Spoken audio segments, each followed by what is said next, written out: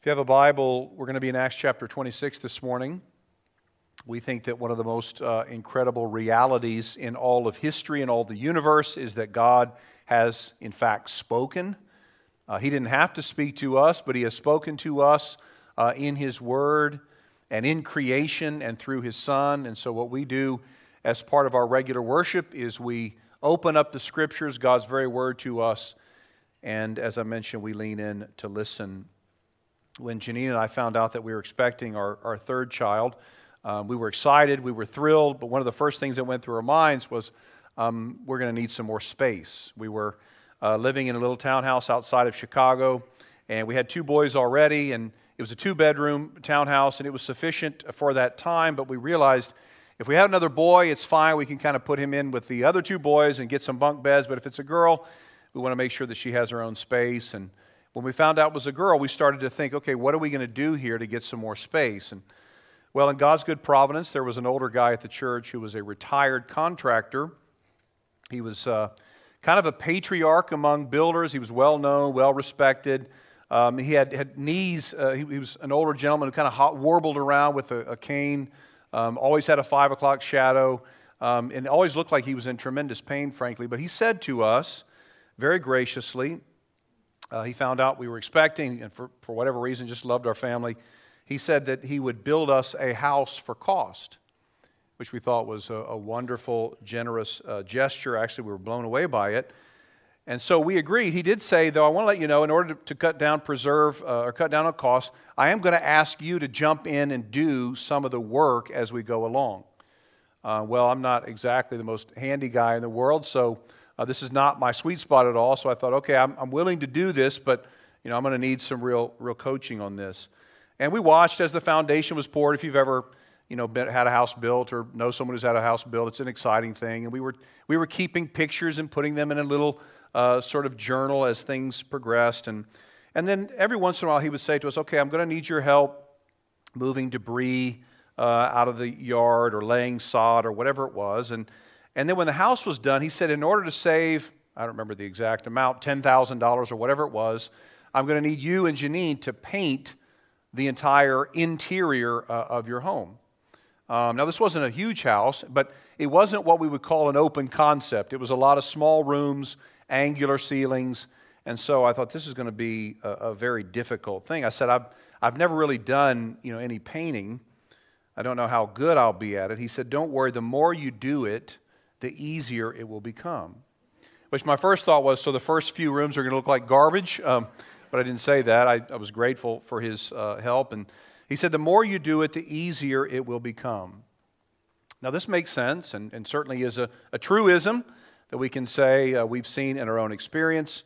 The more you do difficult things, the easier they become. Think about riding a bike for kids, or parallel parking for adults, or public speaking, or working out, or whatever it is. You do sort of gain a familiarity and things get easier. Frankly, I never got any better at painting. It never came easily to me. I never got to a point where I could cut in lines very well or roll walls without the fingers. If you're a painter, you know what I mean. Janine became a master at it, but I never got much better. But we think about that concept, that idea, that notion that the more you do it, the easier it will become. We say, yeah, that's true about some areas of life, but it's certainly not true about everything, is it? Certainly not true, I don't think, about evangelism, sharing our faith with other people. We know that we need to do it. We know that we've been commanded to share our faith by both Jesus and the apostles to do the work of an evangelist. It's even part of our mission statement as a church. Our mission, treasuring Jesus, becoming like Him together, and sharing His gospel. But it never seems to get easy, does it? With our culture, the way that it is, especially the sort of cancel mentality that we talk about and hear about, and the fact that we've really never been more easily offended, perhaps, never been less likely to forgive or have a harder time forgiving others. We say, I don't really want to talk to someone about something that I know is going to make them upset. I don't know what the consequence will be for me. When's the last time you shared the gospel with someone? Just to get an idea. I'm not asking you to raise your hand or to say it, but you just think about how difficult it actually truly is. Now, it's probably always going to be challenging. It will always be challenging. But I wonder if the task is made more daunting because of some misconceptions we have about what we're actually doing when we evangelize. In the passage we're in this morning, as we continue to work our way through this book of Acts, we're going to see three, what I'm calling clarifying examples of what evangelism truly is and really what evangelism is not. So you can call these correctives or myth busters or whatever you want, but we're going to get some clarity as to what we're actually doing when we share the gospel. We've been in the book of Acts for about 6 months now. We only have 2 weeks left in this study after today. And for half of the book, the Apostle Paul has been the guy featured in the book, right? I mean, he's the guy that we've read the most about, his missionary journeys and his evangelistic efforts and the riots that he's caused and all the issues that he's had with the religious leaders, and the churches that he's planted, the believers that he's encouraged. We've seen all of these things. And by the time we get to Acts 26, Paul, by God's grace, has had a very fruitful ministry. But here he is languishing in prison for 2 years, held captive by Felix, saw him last week, the governor of Judea. But there's a new governor in town, and his name is Festus. So Felix has been succeeded by Festus. And as you may recall from last week, Felix actually liked Paul. He enjoyed listening to Paul. In fact, he invited his wife Drusilla to come and listen to what Paul had to say. They met with him more than once to engage the apostle. But the new governor, Festus, he's not so sure. He's not so sympathetic.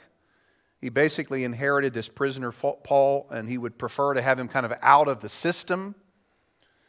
Only a few days after Festus had taken office, some religious folks in Jerusalem, they try to persuade the new governor to send Paul to them so that they can ambush him and kill him. But Festus says, I'm going to keep him here. I want to meet him, and I want to at least hear from him myself. So in an effort to figure this thing out and hopefully clear the slate and maybe start fresh, Festus calls a tribunal where he can get to the bottom of this and figure out what in the world is he going to do with this guy, Paul. And in that trial, Paul is finally able to speak. Not surprisingly, I think we would certainly feel the same way. Paul is tired of being in prison for 2 years without any real charges against him, perhaps a little frustrated, perhaps a little impatient, and maybe he even sees that Festus is starting to buy into what some of his accusers are saying. And so he appeals to the Caesar. One biblical scholar writes, weary of strife, his active spirit could ill endure the repeated delays and wearing suspense of his trial and imprisonment. He therefore decided to exercise his privilege as a Roman citizen of appealing to Caesar. So if you were a Roman citizen, which was a really big deal, you had the exclusive privilege, the prerogative, to appeal to Caesar and be heard by the one who ruled over the whole land. So when it came time to plead his case, that's what Paul does. Festus says in Acts 25:12, to Caesar you have appealed, to Caesar you shall go. So Festus kind of washes his hands of Paul, much like Pilate did with Jesus, and he sends Paul back to his cell to wait for a convenient time for Paul to be sent to the high court in Rome. But as all this is going on, a few days later, before Paul can be sent away, the king of the region arrives in town. His name was Agrippa, and he comes to visit alongside his little sister Bernice. Now keep in mind, in Roman society, there were very clearly defined sort of levels of social order. So you had the governors who were over a specific region, and they were under the kings. Kings were often called the Herods. Herod wasn't a personal name, it was a title. And the Herods, the kings, were under the Caesar, the emperor or the Caesar. And at that time, the emperor was Claudius Caesar Augustus Germanicus, who was also known as Nero. Well, when the king, and you think, what are you doing with such a long intro here? I'm trying to give you 2 chapters of history before we actually read Acts 26. When the king visits, King Agrippa, he asks Festus, how are things going in your new role as governor? And Festus presumably says, you wouldn't believe the week I'm having. I've got this guy Paul, and everybody around me wants to see this guy killed. I'm not really sure what to do with him at this point. He came to me from Felix, my predecessor, who did nothing with him. But now I think I've got him cleared off my hands. He has appealed to Caesar, and that's where I'm going to send him. But the king, again, Agrippa, he's in town, and he says, you know what? This guy sounds like an interesting guy. I want to meet this guy. I want to hear from this guy myself. And so Festus gets the palace ready with all the pomp you might expect with the arrival of a king, armed soldiers, military brass band, flags waving, horses prancing around, everything you can imagine that says this is a huge, big festival, a big activity, the key players of the city present, and then King Agrippa, along with his little sister Bernice, enter the room to finally hear from Paul. So let's look at Acts 26, verses 1 through 11. This is Paul before King Agrippa. Here reads the word of the Lord. So Agrippa said to Paul, you have permission to speak for yourself. Then Paul stretched out his hand and made his defense. I consider myself fortunate that it is before you, King Agrippa, I am going to make my defense today against all the accusations of the Jews, especially because you are familiar with all the customs and controversies of the Jews. Therefore, I beg you to listen to me patiently. My manner of life from my youth, spent from the beginning among my own nation and in Jerusalem, is known by all the Jews. They have known for a long time, if they're willing to testify, that, according to the strictest party of our religion, I have lived as a Pharisee. And now I stand here on trial because of my hope in the promise made by God to our fathers, to which our 12 tribes hope to attain as they earnestly worship night and day. And for this hope I am accused by Jews, O king. Why is it thought incredible by any of you that God raises the dead? I myself was convinced that I ought to do many things in opposing the name of Jesus of Nazareth, and I did so in Jerusalem. I not only locked up many of the saints in prison after receiving authority from the chief priests, but when they were put to death, I cast my vote against them. And I punished them often in the synagogues and tried to make them blaspheme. And in raging fury against them, I persecuted them even to foreign cities.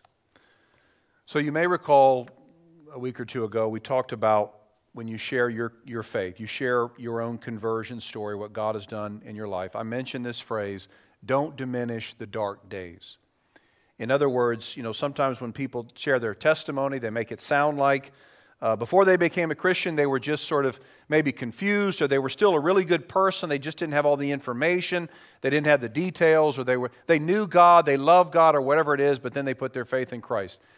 And what I said to you back then is that's actually not a biblical testimony, right? Before God saved us, before God saved you, before God saved me, I was actually rebelling against God. We were under the wrath of God, under the curse of God. We weren't good people who just didn't know what to do. We actually were spiritually dead, enemies of God. Well, we see a very good example of not diminishing the dark days in Paul's testimony. He doesn't make light of his pre-conversion days. He describes in detail all that he had done in opposition to Jesus and Jesus' followers. He said, I locked them up in verse 10. In verse 11, I tried to make them blaspheme the name of Jesus. And then later on in verse 11, I followed and persecuted them all the way to the foreign cities. Paul doesn't diminish the dark days. He's not sugarcoating where he was or who he was before God saved him. Now, look at what he says further about his conversion, verses 12 through 16. In this connection, so he's following followers of the way and trying to persecute them. And in this connection, I journeyed to Damascus with the authority and commission of the chief priests. At midday, O king, I saw on the way a light from heaven, brighter than the sun, that shone around me and those who journeyed with me. And when we had all fallen to the ground, I heard a voice saying to me in the Hebrew language, Saul, Saul, why are you persecuting me? It is hard for you to kick against the goads. And I said, Who are you, Lord? And the Lord said, I am Jesus whom you are persecuting. But rise and stand upon your feet, for I have appeared to you for this purpose, to appoint you as a servant and witness to the things in which you have seen me, and to those in which I will appear to you. So the Lord Jesus appears to Paul on the road to Damascus, and he tells Paul in verse 15 that he has appeared to Paul for the purpose of appointing Paul as a servant and as a witness. This is language, by the way, of salvation. When Jesus in Mark's gospel talks about those that he brings to himself, those that he redeems, those that he makes alive, he says they have been appointed to be with him. Earlier in Acts chapter 13, we read about the message of the gospel going out, and we're told that as many as were appointed unto eternal life believed. So this is language. Jesus is actually telling Paul that he has appointed him, he has called him and chosen him and made to be his very instrument. So despite Paul's rebellion and horrific past, Jesus says he saves Paul. He appoints Paul to be a witness to his saving power. Notice Jesus doesn't say, I want you to go and save the world. He doesn't even say, I want you to go win the world for me. He says to Paul, I want you to be a witness, where we've talked about a lot in this book, a witness to the things, verse 16, in which you have seen me. This is such a beautiful turn of phrase. Jesus says, all the miracles that you've been performing, all the blind people who have been given back their sight, and the lame people who have been given back their mobility, and the dead people who have been brought to life, all the miracles you've seen, I'm actually the one doing that. Those are the things that you're seeing me in. I am the acting agent. I'm the one doing the work here. These are all the things that I have done, Jesus says. Those are the things in which you have seen me, he says. Now, he tells Paul, go and tell everyone else what you've seen me do in your life and in the life of others. I think one reason, I talked about the difficulty sharing our faith and how, it's not ever going to be easy, but I think one of the reasons we're so reluctant to share the gospel is I think even though we would never maybe say it, I think we do believe that the results are kind of on us. We're the ones responsible to say it right, to be winsome enough, to be clever enough, to be accurate enough, or whatever it is. We have to do it well enough so that we can actually see success. We believe it's our job to kind of convince someone to believe. But the reality is, we're simply bearing witness to what Jesus has done and is still doing.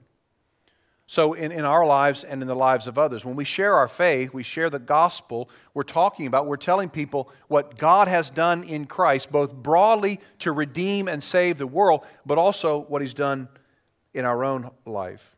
So here's our first sort of corrective, and these will come pretty quickly, these points. Salvation is God's work from beginning to end. We simply experience and tell about His amazing grace and transforming power. It's hard to share our faith. And when I asked you a moment ago, when's the last time? Maybe you had to go back weeks or months or years since you shared the gospel with anyone. It's very, very difficult. I was sharing the gospel with a man about 2 weeks ago, and he was argumentative, and he didn't really care to listen, and he was just pushing back in areas, and I really wanted to just stop. I wanted to just change the subject because he was becoming, agitated. It's very difficult, but it is freeing to know. It is freeing to know that we're just servants and witnesses, right? We're telling people what Jesus has done. God is going to do the work. The goal, the end result is not on us. My first sales job, I was a freshman in college, was at a store called Kenny Shoes. Now, I don't know if you've ever heard of this or not. There were a bunch of them across the country, but they all closed in 1998. But I worked there in 1989, the fall of my freshman year of college, and my manager was a guy by the name of Cliff. Not to be confused with our own Cliff, our facility manager, but this Cliff, his mantra in the store was, and he said this over and over and over again, it was this: no one walks no one walks. So his philosophy was, if somebody comes in the store, it's because they want to buy a pair of shoes. And so no one should ever walk, that is to say, leave the store without a pair of shoes. Now, it was really a ridiculous philosophy because half the people that came into our store were teenagers who just want to get away from their mom and dad, and the other half were senior adults who were just trying to get their steps in. And so nobody really wanted to come in there to buy a pair of shoes. They were just sort of, walking around the mall or whatever. But Cliff constantly repeated, no one walks or you failed as a salesperson. Well, we never say those words to ourselves, but I wonder if we sometimes believe that if we can't convince someone, our mom or dad, husband, wife, friend, child, neighbor, whatever it is, if we can't convince someone, it's because something we're not doing right. We got to say it differently, we got to do it better, whatever it is, but the reality is the deal, so to speak, is not ours to close. We don't have to make sure that no one walks. This is God's work that we simply testify to. God has made it possible for people to be forgiven, for people to be reconciled to Himself, to be cleansed and made new. And He's done that by sending His Son to die for our sins. But we can't make anyone receive Jesus. But we can testify about who Jesus is, how the resurrection of Jesus is real, how His resurrection power is at work even today, making men, women, and children brand new. We can't make anyone receive Jesus, but we are called to tell others about Jesus. And this is why Jesus says what He does to Paul, verses 16 through 18. He says, "But rise and stand upon your feet, for I have appeared to you for this purpose, to appoint you as a servant and witness to the things in which you have seen me, and to those in which I will appear to you, delivering you from your people and from the Gentiles," Jesus reminding Paul what He did for Paul, "to whom I am sending you, to open their eyes, so that they may turn from their darkness to light, and from the power of Satan to God. Then they may receive forgiveness of sins, and a place among those who are sanctified by faith in me." Now, I read that, and you may say, well, wait a second, you said that it's God's work from beginning to end, and here Jesus says to Paul, He says, I want you to go and do this, to open their eyes so that they may turn, and so on. Well, we have to understand that in light of the very last phrase in verse 18, which is critical. Those who are sanctified, how? By faith in me. So the Bible talks about sanctification. Really, there's two types of sanctification we see in the Scripture. There's what's called definitive sanctification and progressive sanctification. But most of the time in church circles, we almost always talk about the latter, progressive. So progressive sanctification means that those that have been made alive by Christ, brought to saving faith in Jesus, are continually and progressively made more like Jesus by God, conformed into the image of God's beloved Son. So if you are in Christ, you will grow in Christ's likeness. Now, it's over a long period of time, and sometimes it's 3 steps forward and 2 steps back, but there is forward progress taking place because God is the one who is making you more like Jesus. That's called progressive sanctification. But definitive sanctification refers to this once-for-all definitive act by which God declares us forever holy, positionally, in Jesus. So when a person repents and turns to Jesus in faith, God then sets him or her apart. That's what sanctified means. Sets him or her apart as belonging to God, and God then sees that person forever through the lens of Christ and Christ's righteousness. So one of the greatest and most important challenges that every single one of us faces as Christians is to learn to see ourselves as God sees us. When we sin, which we all do and have done even this morning, when we blow it, when we fail to keep our promises, when we lie to one another and we lie to God, when we fail to keep God's commands, we have to remember God has sanctified us. He has set us apart by faith in Christ, and so His perspective of us never changes. It never changes. He sees us as holy, clothed with the righteousness of Jesus.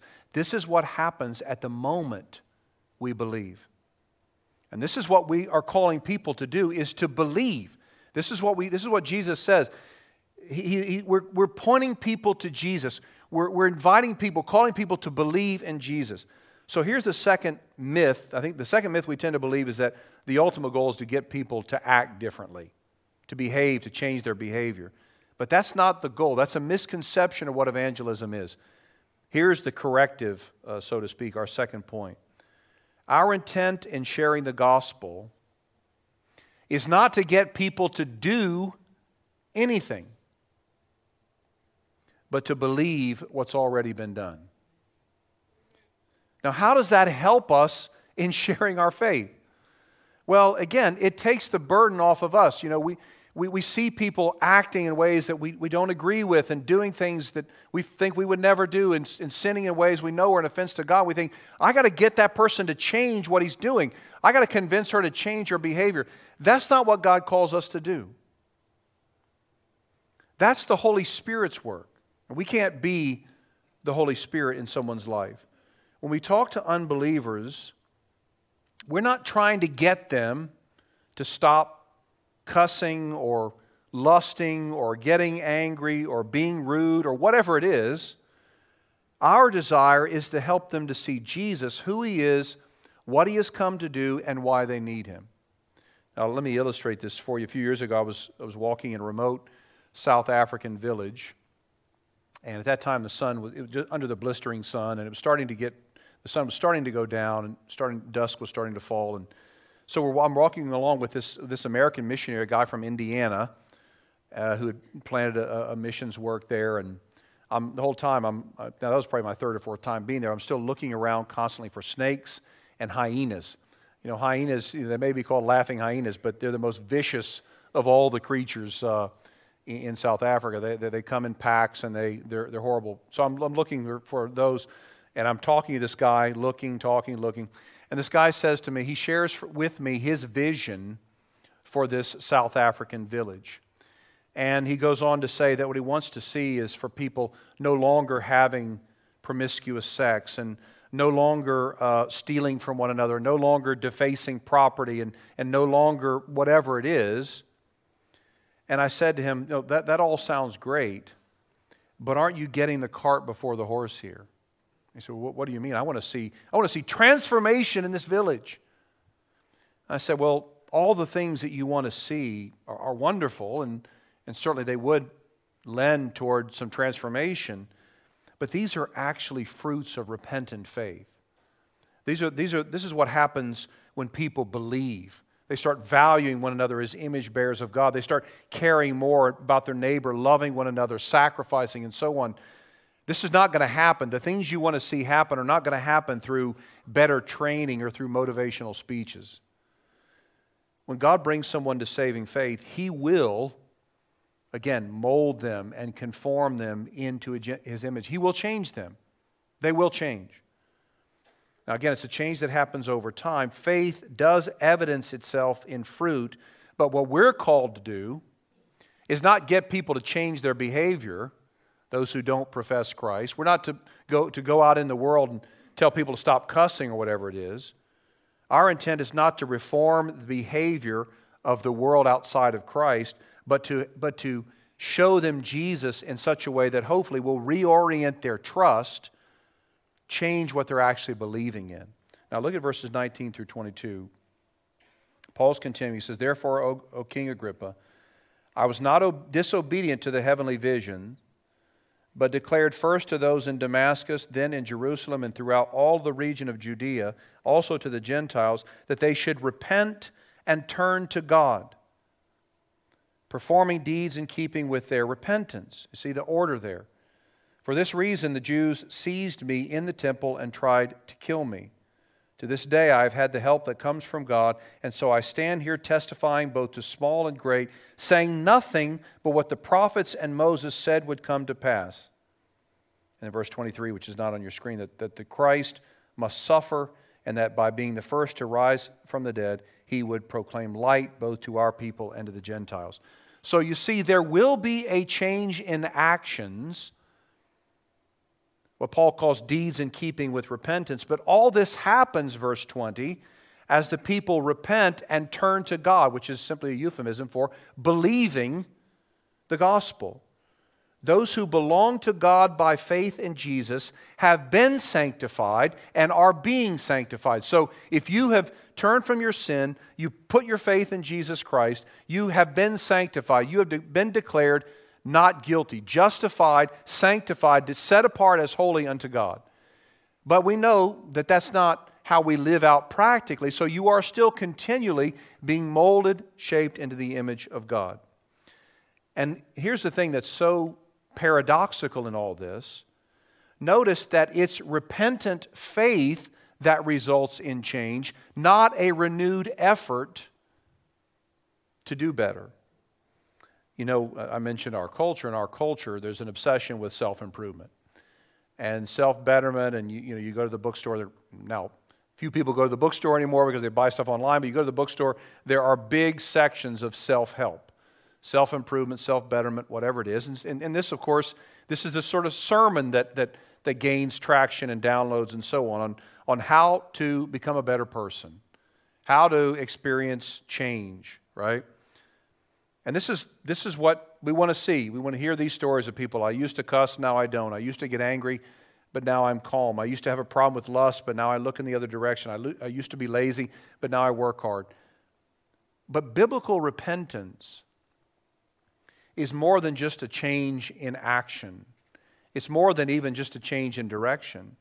There's an intellectual, emotional, volitional, spiritual aspect to it. It is a change of mind, heart, and will. So the Greek word for repentance is the word metanoia, which literally means afterthought.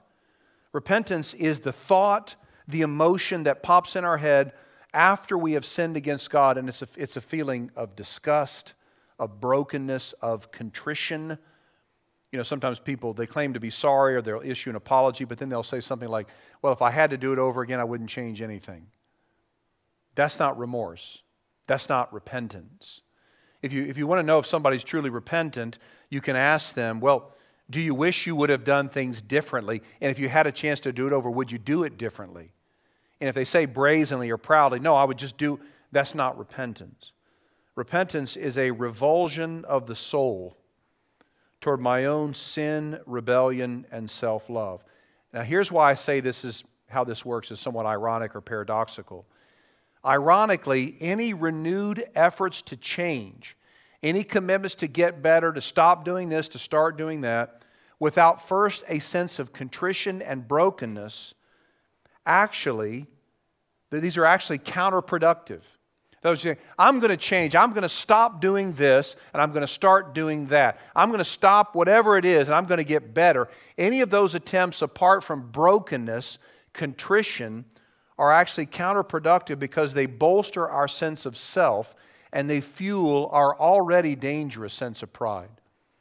One theologian, Ethan Richardson, says this, unless this moment comes first, repentance, a change in action can work the opposite of repentance, right? The old Adam, who must be righteous and will never accept blame, is alive and well in believers. The idea that we will be better people next week, next month, is far more pleasing to talk about than our ongoing sin. It's only as we see ourselves in light of God's holiness that all of our excuse-making and blame-shifting and life improvement projects become detestable to us. And we're simply left naked and undone before God, and then and only then do we cry out in faith to Jesus, trusting that what He alone did on the cross is sufficient to cover our sins. And as we rest in what Jesus has done, we actually start producing fruit in keeping with repentance. It's God working in us. It's mysterious and it's beautiful and it's powerful, but it couldn't be more real. So what's the final myth that is exposed in this? Look at verses 23 through 32. that Christ must suffer, and that by being the first to rise from the dead, he would proclaim light both to our people and to the Gentiles. As he was saying these things in his defense, Festus said with a loud voice, Paul, you are out of your mind. Your great learning is driving you out of your mind. But Paul said, I'm not out of my mind, most excellent Festus, but I am speaking true and rational words. And then he does something absolutely incredible. He turns to the king, for the king knows about these things, and to him I speak boldly. For I am persuaded that none of these things has escaped his notice, for this has not been done in a corner. King Agrippa, he says, do you believe the prophets? I know that you believe. And Agrippa said to Paul, in a short time would you persuade me to be a Christian? Paul said, whether short or long, I would to God that not only you, but also all who hear me this day might become such as I am, except for these change. Then the king rose, and the governor and Bernice and those who were sitting with him, and when they had withdrawn, they said to one another, this man is doing nothing to deserve death or imprisonment. And Agrippa said to Festus, this man could have been set free if only he had not appealed to Caesar. So you have to love how brazen Paul is here. He says, since Jesus called me by God's power, I have not stopped telling everybody, small and great, those of the highest ranking positions in Rome, those who are the least, those who are the peasants and the peons and so on, what all the prophets said, namely about Jesus' suffering and death for sinners and his resurrection from the dead. And Festus, the governor, says, man, you're crazy. You've been spending too much time in the books. You need to get out in real life and engage with some real people. And Paul doesn't launch into a personal defense of his mental state. Instead, he doubles down. He looks over at the king, Agrippa, and says, King, you know what I'm saying is true. I know that you believe this. I know that you know what I'm saying is true. And then he says, in essence, will you right now put your faith in Jesus? And the king says, you really think that in the span of this short conversation, you're going to convince me to become a Christian? And Paul says, short conversation, long conversation, I don't care. I just want anybody that will listen to me to believe on Jesus. Paul says, what really matters is, what are you going to do with Jesus? King Agrippa would ultimately conclude that Paul had done nothing wrong and so on. But I think this gives us a good example of what we're actually doing when we're sharing our faith. Sometimes I think we believe that we're just sort of giving information, trying to make a theological argument or presentation, but at the heart of biblical evangelism is actually a call to believe. Here's our final point this morning. Evangelism is neither a presentation of information nor an argument to win, but a humble and heartfelt plea to turn to God by trusting in Jesus. We've spent 20 plus weeks in the book of Acts, and through my sermon prep, God has been super kind to me by His Spirit to reveal things to me that I hadn't seen before, to teach me much, which is how it should work, right? When you're preparing to teach or preach, you should be learning, and so I've been really grateful for the Lord's kindness there and what He's taught me through by preaching through this book. And one of the things that's really stood out to me, that as many times as I've read Acts before, I never really noticed, was how many times the ambassadors of Jesus are described as actually calling people to repent and believe. I mean, yes, they employ sound arguments and they're persuasive with their words, but they're not giving PowerPoint presentations here. They're not indifferent in their approach. They're actually calling and sometimes commanding people to repent and believe. Now, fully recognizing that God is the one who does all the work. Right? See point number one. God's the one who does the work. I think there's overwhelming evidence in the Scriptures that as those commissioned to do evangelism, those who have been called by God in Christ, redeemed, forgiven, justified, made new, we're not simply giving information. We're actually calling people to respond. We're asking people ever so humbly, what are you going to do about Jesus? What are you going to do about Jesus? Will you repent and believe. And I have to tell you, I failed in this way with a guy I was talking to a couple of weeks ago. As I'm sharing the gospel, I never once asked him, what are you going to do about Jesus? I never once asked him, as things, I wouldn't say they escalated, but he began to become more and more sort of agitated. I never asked him, will you repent and believe? I believe God works through these calls to repent. Now, Paul may not have seen, quote, success with King Agrippa or even Festus for that matter, but the seed was planted, and we've seen throughout 26 chapters of Acts the work that God has done as Christ's ambassadors have called people to repent and believe. Now, let me just make one very, very important caveat here. I'm not talking about manipulating people to raise a hand. I'm not talking about sort of coercing or emotionally coercing people to pray a prayer or walk down an aisle. I'm not talking about anything like that. That approach, frankly, often employed in youth groups and prisons and other places, actually can be more harmful than helpful. Because people they're emotional, they raise a hand, they're persuaded to do whatever, but they're not really repenting and turning in faith to Jesus. I'm not talking about that. I'm not talking about manipulating somebody to quote, make a decision. I'm talking about directly, urgently, graciously, lovingly calling people to respond to the gospel message, asking people with love, humility, and grace, what are you going to do about Jesus? If He really did raise from the dead, if He was raised from the dead, if He really did conquer death and hell and the grave and sin and so on, if He really did demonstrate the very power of God, what are you going to do about Jesus? Just a moment, I'm going to have our deacons come forward. We're going to participate in the Lord's table together, celebrate communion as a church. And this is a time when we as believers, we reflect on the sacrifice that was made on our behalf. And sometimes, we say this in our instructions, this is for believers. But I want to say to you this morning, if you're not a believer, if you're just investigating the things of Christ, if you're just trying to figure out how all this, what does it mean to be a Christian? Let me say to you, I'm absolutely thrilled that you're here. You are welcome here anytime, every time. But I will say this, when the elements come before you, you really have two options. One is to let them pass, and there's no shame in that. But the other is this. This may be the time, this may be the moment when God is calling you to repent and believe. God, the Holy Spirit, God has you here for a reason. You didn't just sort of stumble in here by accident.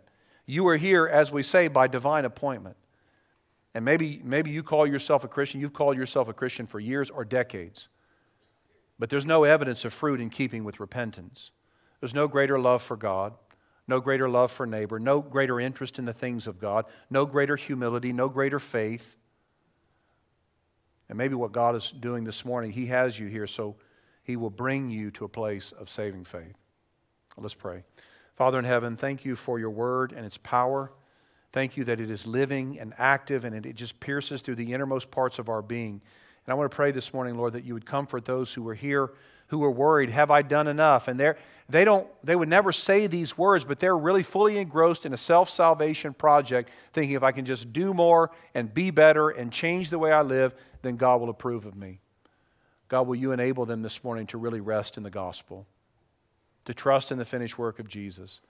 And I want to pray for the one this morning, maybe a woman or a man or a student or a senior adult or a child, and that person has never really repented and turned in faith to Jesus. Father, I want to plead with You this morning, in the name of Christ, that You will bring him or her to saving faith. And I pray as we participate in the Lord's table, that You will remind us yet again, it won't be our sacrifice that merits any sort of good standing before You.